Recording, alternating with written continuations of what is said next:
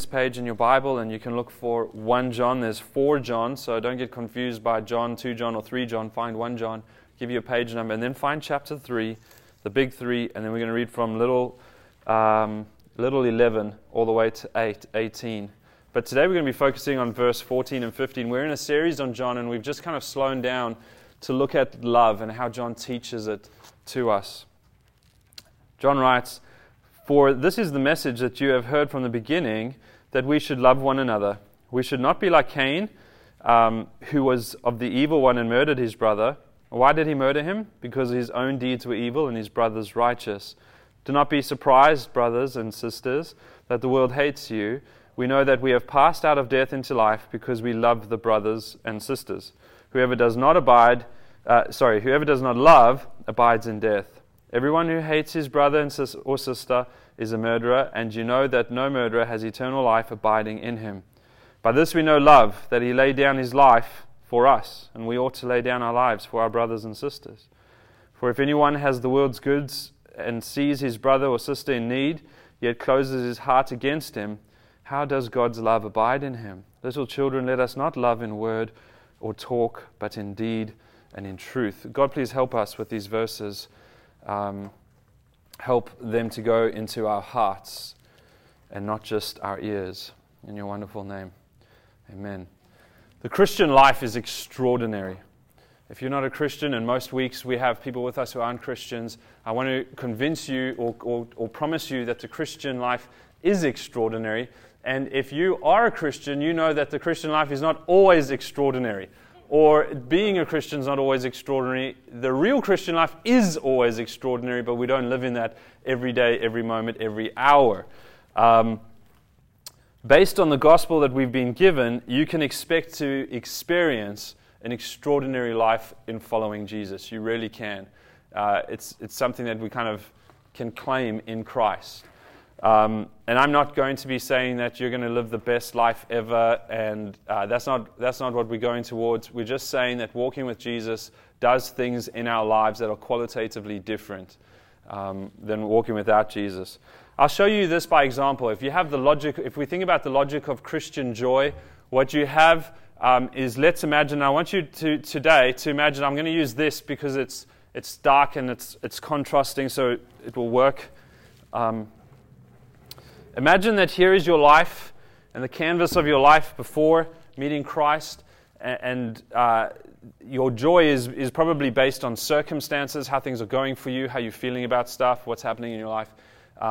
When you come to some point where you realize that you're not a Christian, that you are standing against God, that God's wrath is against you, that you have no chance, and it should create a well of despair. If you got saved as a small child or something, you may not remember this because Jesus just was always real to you. But if you got saved later on in your life, then you realize a point comes where you realize you have no hope without Christ in this world. There's a well of despair, and yet because you're hearing about Christ, at that same point that well springs up with joy, that the despair is over because Christ has brought you into a new life. A new reality. He's taken you out of death and despair, and He's brought you into life. So the Christian should logically have a joy that's equal to the despair, at least. Does that make sense? As much as you can understand what you were saved from, you can understand an equal, logically, amount of joy that you are saved. It's logical. Now, it doesn't mean that every Christian lives every moment in a state of joy. Who over here is always joy-filled? That's disappointing. But true. And I'm so glad that none of you are idealistic about it. I used to be, most of my life, kind of idealistic about it. Of course the Christian should always be happy because Christ is always King. But that's just not our lived experience. It's a true statement, but it's not our lived experience. Sometimes we go through situations and that bring us back to a circumstance where we're lacking in joy. It does not change our status in Christ. It does change that in this moment we're not experiencing the joy that we have in Christ. Does that make you see the logic there? Okay, and so today we're going to look at love and the logic of Christian love and what John's teaching us about that. So the Christian joy is not inevitable, but it is probable and it is reasonable. We can drag each other towards joy. If you're struggling with joy, we have every reason to try and pull you along towards joy by applying the gospel to your heart, to your mind, to your circumstances, and try and bring you back. And the more we see Christ fully, and the more we see how Christ is working upon our lives, and the more we see that Christ can use all circumstances for our good, the more our joy can be replenished, and we can discover it again. So it's not inevitable. It's okay. If you're not always experiencing joy, it's okay. Don't condemn each other. But it is likely that we move towards a direction of joy in Christ, right? So that's the same with love. And many read this text and see that love is a sign of the Christian salvation. Let's read what it says. It says, "We know that we have passed out of death into life because we love the brothers and sisters. Whoever does not love abides in death. Everyone who hates his brother and sister is a murderer, and you know that no murderer has eternal life abiding in him." And so the summary of that would be that basically, if someone doesn't love their Christian brothers and sisters, that's a clear sign that they're not saved.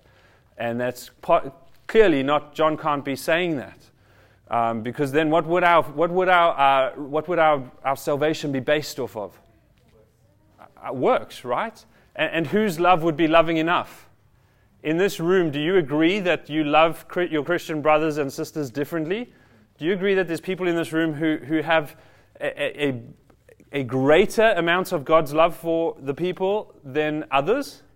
Would you agree? Would you agree that some of you in this room don't love your Christian brothers and sisters as much as others? Now, don't try to figure out who we're talking about here. I already see elbows and pinches, and I don't know which way it's going. But would you agree that there's not kind of one even description of the love of God worked out in our hearts?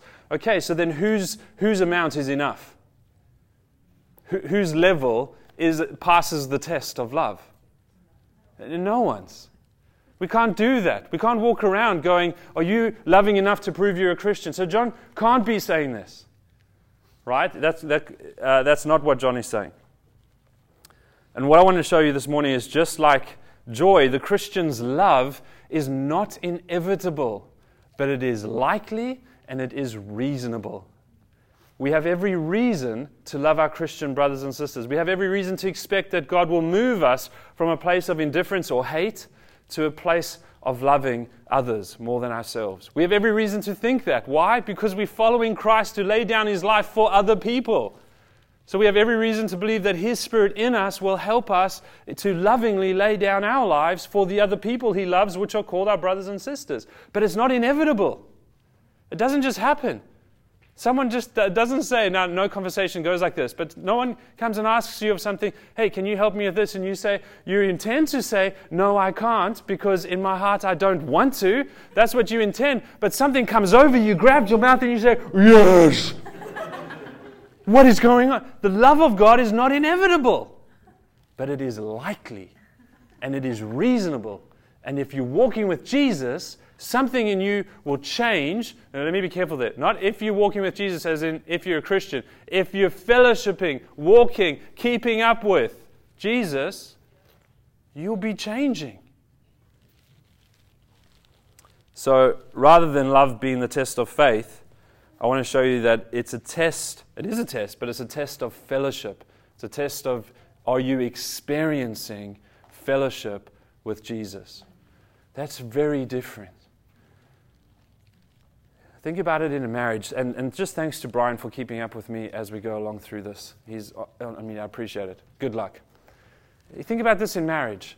When I don't love my wife, now we know when we're talking about love, we're talking about God's divine love, and now when I'm talking about loving my wife, it's just talking about that eros love, that romantic love. When I'm not loving my wife the way I ought, it doesn't make me insecure that I'm not married. I don't go, "Oh, my status has changed. We're probably not married because the last 2 days I've been pretty grumpy with you. So I think that's a sign that you and I never truly were married." That's ridiculous. It's a sign that we're not walking in loving fellowship. We need to change the way we're behaving so that we can treat each other in loving ways.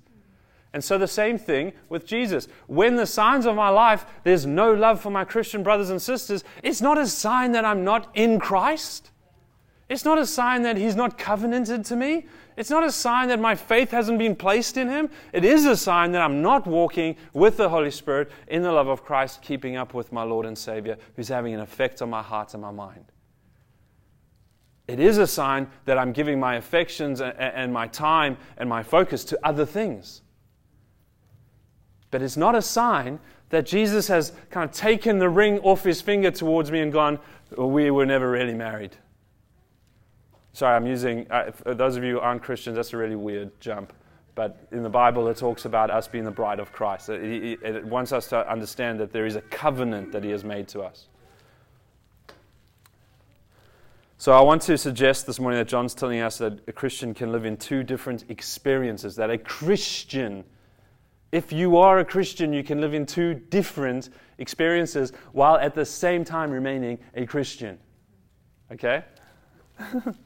Firstly, what does it mean when John says we know that we have passed from out of death into life? What does it mean to pass out of death into life? Well, I want you to see this picture. We've just prayed for you. Too late. You missed it. But what's great is that God's the already previous God. He's outside of time, so our prayer's just happening right now for you. Make sure you give them a big cuddle and squeeze if that's permissible before they leave today. Okay, let's get back to it. So there's this experience of death, life without God. This is your canvas. Experience of death, you have no spiritual life, and we've passed into the realm of life through faith in Jesus. You have a new experience in Christ, right? But I want to show you how it's all over Scripture. Look at what Jesus said. He said, you can't have eternal life unless you are born again. Jesus talks to the crowd and He says, you're here, and you can't get to there unless you're born again. By being born again, you come into eternal life. And some people misunderstood that. In the Bible, some people misunderstood that. I misunderstood that. I remember being 5 years old, going, am I ready for this? On my bed, going, I don't know if this is really going to happen or not. I think it is, but we'll see. And then praying and thinking I was going to turn back into a baby because I was putting my faith in Jesus and I was going to be born again. I'm going to need that. Oh, you can't see it. Never mind. Just imagine that. So then there's passing from death into life, and Jesus calls that born again. You're changing your experiences. Paul says, God made us alive together with Christ, and by grace we have been saved. And God raised us from the dead along with Christ and seated us with Him in heavenly realms because we are united with Christ Jesus. So Paul says God has taken us from this position of death and moved us to this position of life, and He's raised us and already seated us with Christ. You already have a status with Christ. You're already in heaven with Christ. Not you can't see it fully yet, but your status, the judge of boom, the judge's gavel on you has been determined. You've been clear. You are in Christ. You have this new life. Peter wrote, "You have been born again, but not to a life that will quickly end." Peter's the captain of underestimating. It won't quickly end. What is he talking about? Eternal life that will never end. He carries on. Your life will last forever because it comes from the eternal living Word of God. You've passed from this, you've come into this. Your life will now last forever in Christ. Did everyone's life change right away? No. Did Peter change right away? Did the guy who wrote this change right away? No. They remained on a journey of following Jesus, walking by the Spirit, being changed into the likeness of Christ with a hope that was in heaven, but their status in Christ was unshakable and unwavering. James wrote, "He chose to give us birth through the word of truth, and we, out of all creation, became His prized possession." He came, He took us from here, and He chose to give us birth by His word of truth. Through Christ Jesus, God's word to us, we come into this new life, this new birth. And so John says we've passed from death into life. Do you see what's happening here? So there's these two experiences. When I talk about the Christian life is exceptional, I'm talking about this one, the one that we have in Christ, through the miracle of salvation, through the miracle of faith in Jesus. So there's a contrast from death to life. When as Christians, if you're a Christian, or even if you're a non-Christian, you think that becoming a Christian shuts the door, and now you're going to live the perfect life ever. Your joys, and often when, if people get saved later in life, when they become Christians, they're like champagne just bubbling over. It's like a cork has been popped, and there's just this, life is so amazing, and you'll hear things like, colors are different, smells are different. It's like the whole world just got more beautiful. What's happened? And it's really great. But those who've been Christians for longer know that that's kind of that honeymoon of walking. It doesn't last like that every single day. It's not always like that. Sometimes it's hard. And Jesus promises that life is going to be hard for Christians in this world. He guarantees it. But sometimes in His kindness, we kind of have this entry into the Christian life with bubbles and champagne. But there is no cutoff. But there's a contrast. So the Christian message is about a new eternal spiritual life that we have. So secondly, what does John mean by we know? He says, we know that we have passed out of death into life because we love the brothers. What does John mean when he says we know? Now in the Bible, the word know can mean many different things, and you can go do a biblical word study. Please, when you study the Bible, don't read your dictionary. Your dictionary is an English book about English words. It's got nothing to do with the Bible. If you want to know what biblical words mean, go find out what the word means in the original language, Hebrew, Aramaic, or Greek, and then go do a word study on that word. There's some easy tools you can do, and find out what that word meant in that language in that time, right? And in the Bible, the word that we have, know, means various things in the Hellenistic language. What John likely means here by it, and we use it sometimes, not very often in this way, is experience. The knowledge that you gain in an experience of something. You know it because you've tried it. You've tasted and you've seen it. Now you know. Was that a good dinner? Yes, I know it was a good dinner. What do you mean? You mean you ate it and you experienced it and now you know it. John means that. You've experienced something, so you have knowledge of it. So we can say it like this. We experience that we have passed out of death into life because we love the brothers and sisters. So it's not a test of evidence of salvation. Are you saved? It's a test of your experience fellowshipping with God. Are you fellowshipping with God? Are you experiencing the goodness? Taste and see that the Lord is good. Are you experiencing Him? Are you seeing it through the love that comes out? So it will show.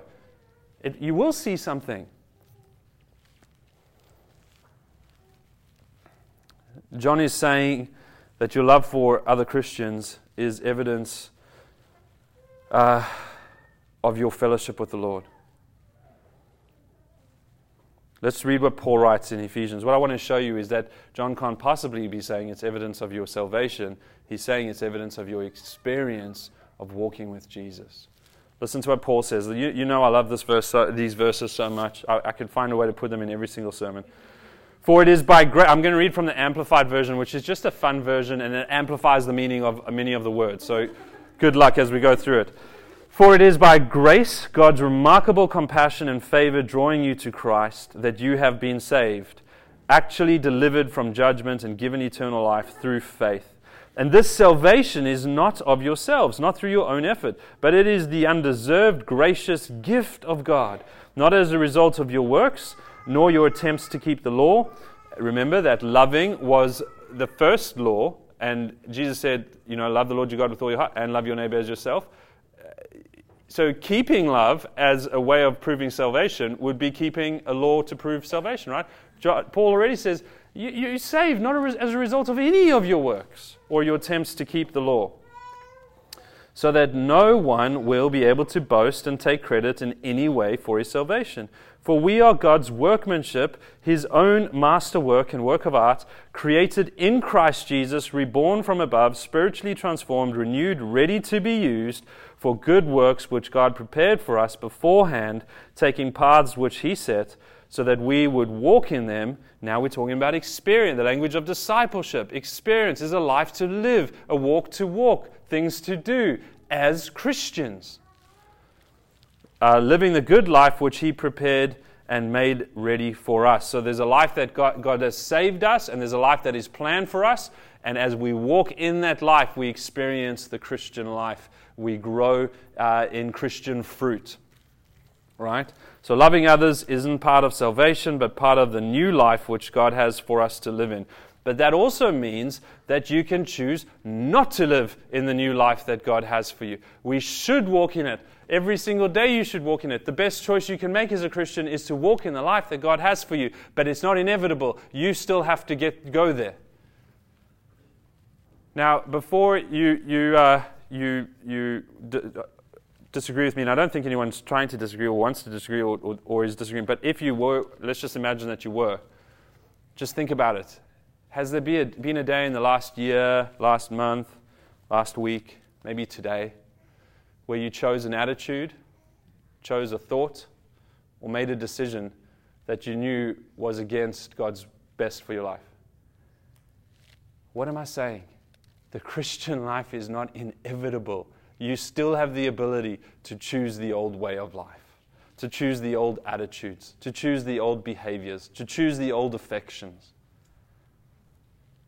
But God has prepared a new life for you to live, and He's given you His Spirit to walk in that way. And He's going to make us more like Jesus over here. And this is where loving one another dwells. It's in this realm. How are we going? So John is describing how we experience the new life in Jesus by loving our brothers and sisters. Another way of saying it is by answering the question, what will heaven be like?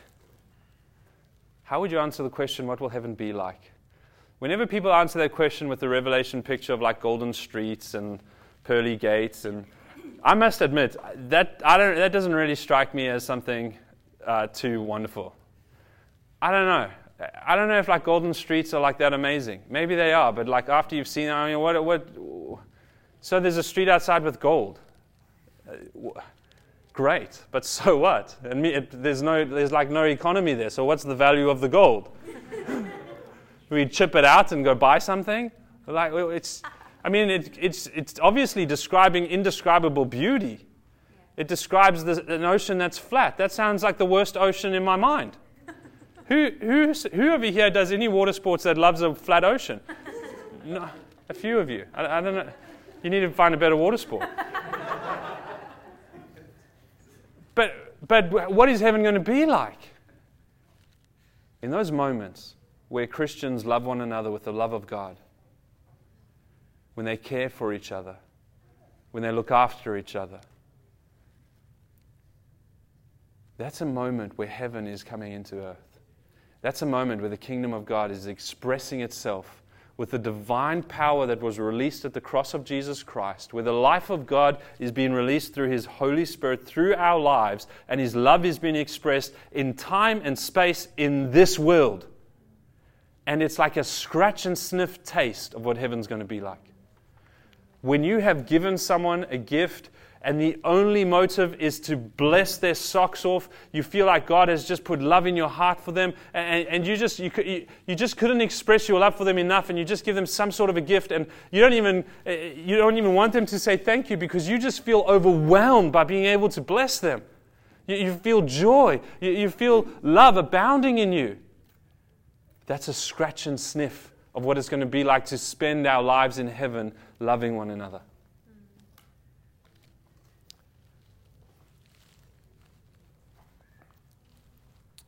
We experience, and then John says, we experience that we have passed from death to life because we love our brothers and sisters. This is a positive statement. This is John saying this is happening. This is the experience we have. And then he goes on, everyone who hates his brother and sister is a murderer, and you know that no murderer has eternal life abiding in him. Now what do we do with this verse? How do we understand it? John's talking about this. He picks this one, I think, because he's just spoken about Cain and Abel, and Cain murdered Abel. And John's showing how, if you love one another, you couldn't possibly do this, right? Cain couldn't possibly love Abel and murder him. He was jealous of him. He didn't love him. He was unrighteous, and Abel was righteous, and so he murdered him. And John is saying it's not possible for Christians who are experiencing fellowship with God to hate one another. This is so helpful. It really is so helpful because it can help you distinguish If someone goes like, no, God and I are good, but I love God but hate the church. It's not possible. You can hate things about the church, but you can't hate your brothers and sisters and love your Father. You can't be experiencing the love of your Father without Him trying to squeeze into you the love for His children. Even if it's just a drip feed, there's still something happening.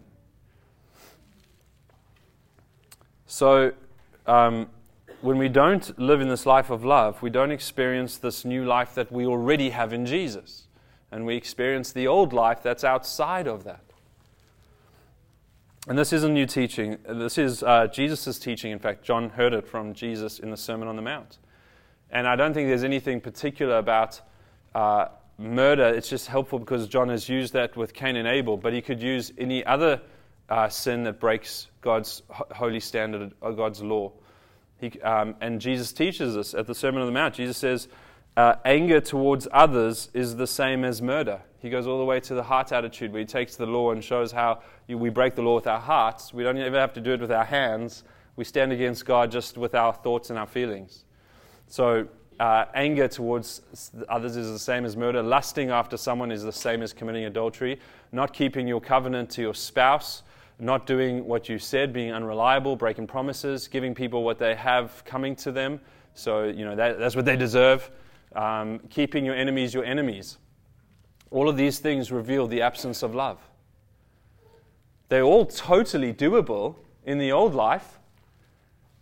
None of them need to be explained. If I were to say, please anyone stand who hasn't done one of these things this week. I don't think there'd be many or any of you standing. And then if you did stand, a whole bunch of us would be thinking things towards you that would mean we can't stand. Because we just wouldn't believe you. So it's completely possible to live in the old life. But it's completely likely and reasonable to expect to leave that old life and to live in the new life. But what you need is a certain ingredient, and that ingredient is the love of God. Because all of those things are only possible because of the absence of love. If you have love, sorry, can you just give me a tissue before this gets gross? If you have love, the love of God growing in you, you're moving away from those things. So, thank you, love. For the visitors, this is my wife, Nassia. Nassia, these are wonderful people. So, you need the love of God growing in your life to move from that. And that's how so you have an experience. So you're able to forgive your enemies. It sometimes illogical. Why did you forgive them? Why didn't you give them what they deserve? Because something is controlling your heart and that's unwieldy. It's from God above. It's a love that... How do you forgive someone that hurts you? It's not possible. Except if you are born a new creation with the Spirit of God, putting the love of God into you, then you have a love in you that died on the cross for sinners. You will have a love that empowers you to be able to forgive someone even while they don't deserve it. Right? So they all reveal the absence of love. And so in these moments, we're not experiencing the eternal life that God has for us. But our status is already in Christ. So as Christians, we have an invitation to live the new life. That's already ours in Jesus. The new life of love and joy and peace and hope that's not inevitable but possible and likely. So when we see people, and every single one of you knows someone who's placed their faith in Jesus who is not living over here, who doesn't even want to live over here. What does that say about them? Well, I don't think we should be too quick to answer, except to say this. Pray with a broken heart, because what is clear is they're not experiencing fellowship with God.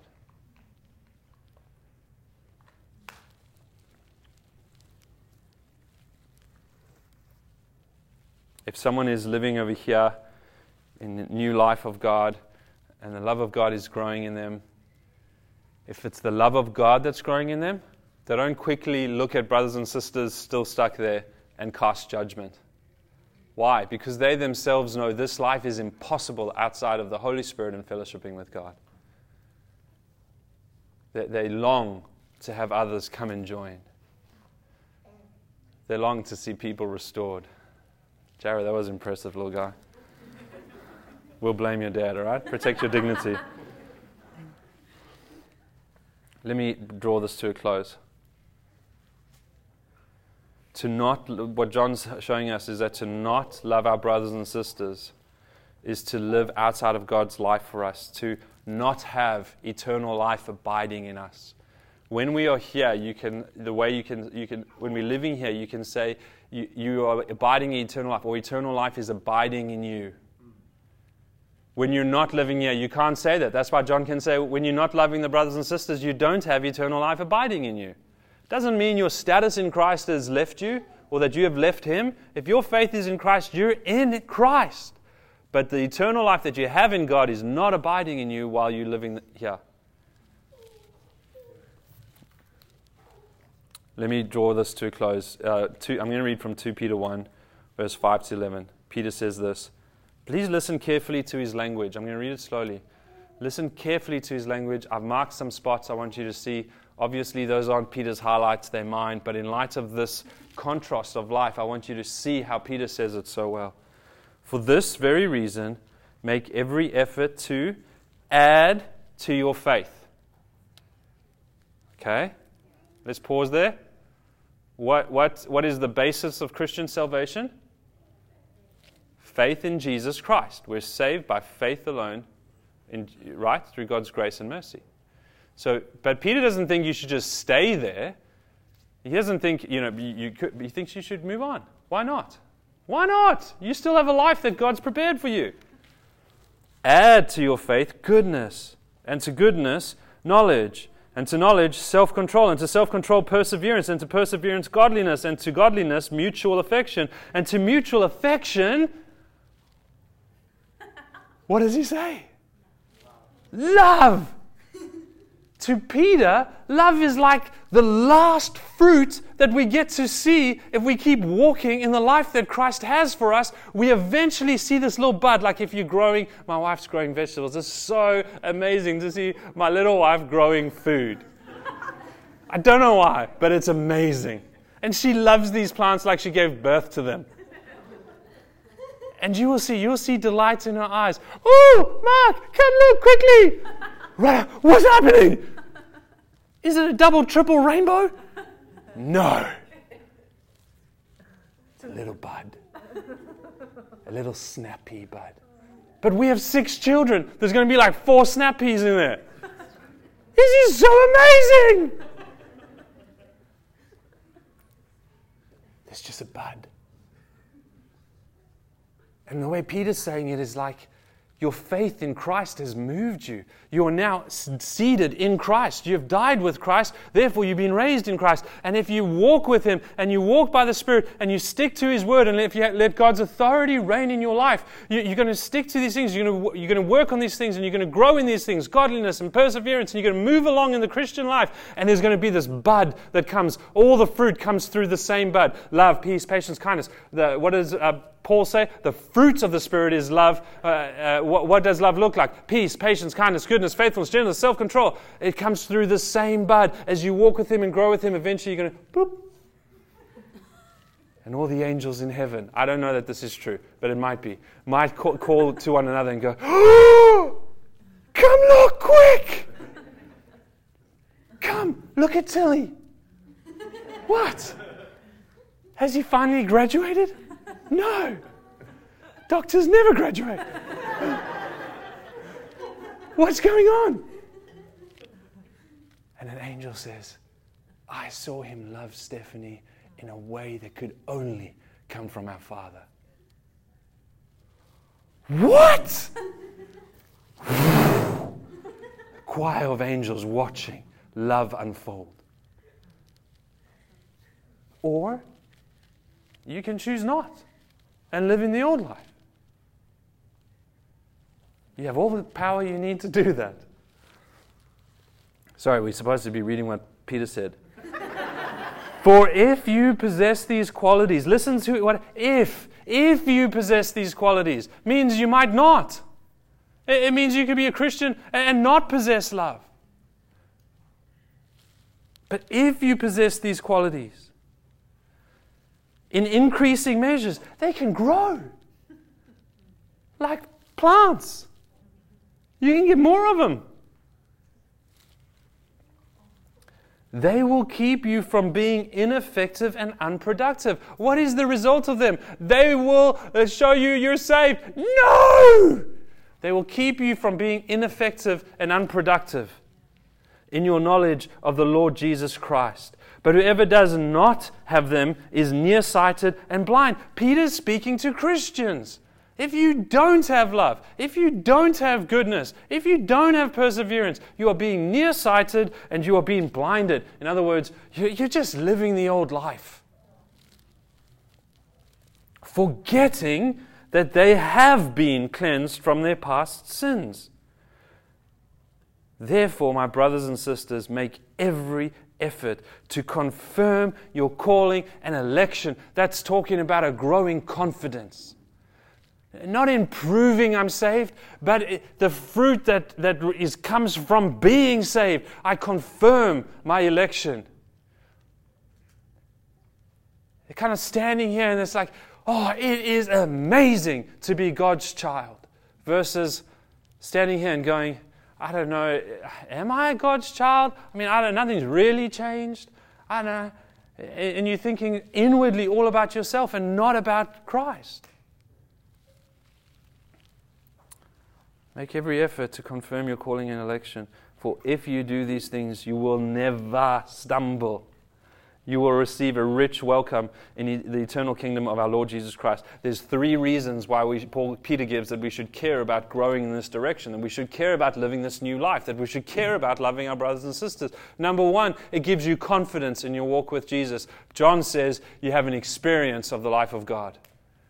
It changes you, your heart, your mind, your feeling. Does this happen in relationships? Yes. When Nas and I are walking in a loving relationship together, when we're walking well together, there's a confidence in our marriage. We know each other, we get each other, we understand each other. But when we're not walking well together, we lose our confidence. We walk around fearful, hurt, broken.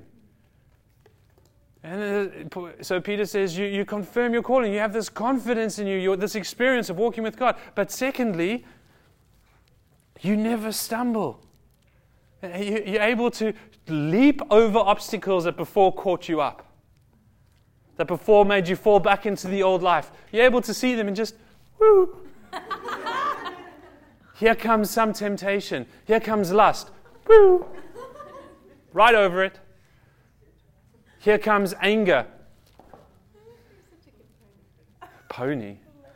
Anyway, you can have your own way of leaping over obstacles. The point is that when you're having this experience of walking with God, growing with God, and His love growing in your life, you're able to leap over things you couldn't before that made you stumble. You can stumble and fall. It doesn't mean you're not in Christ.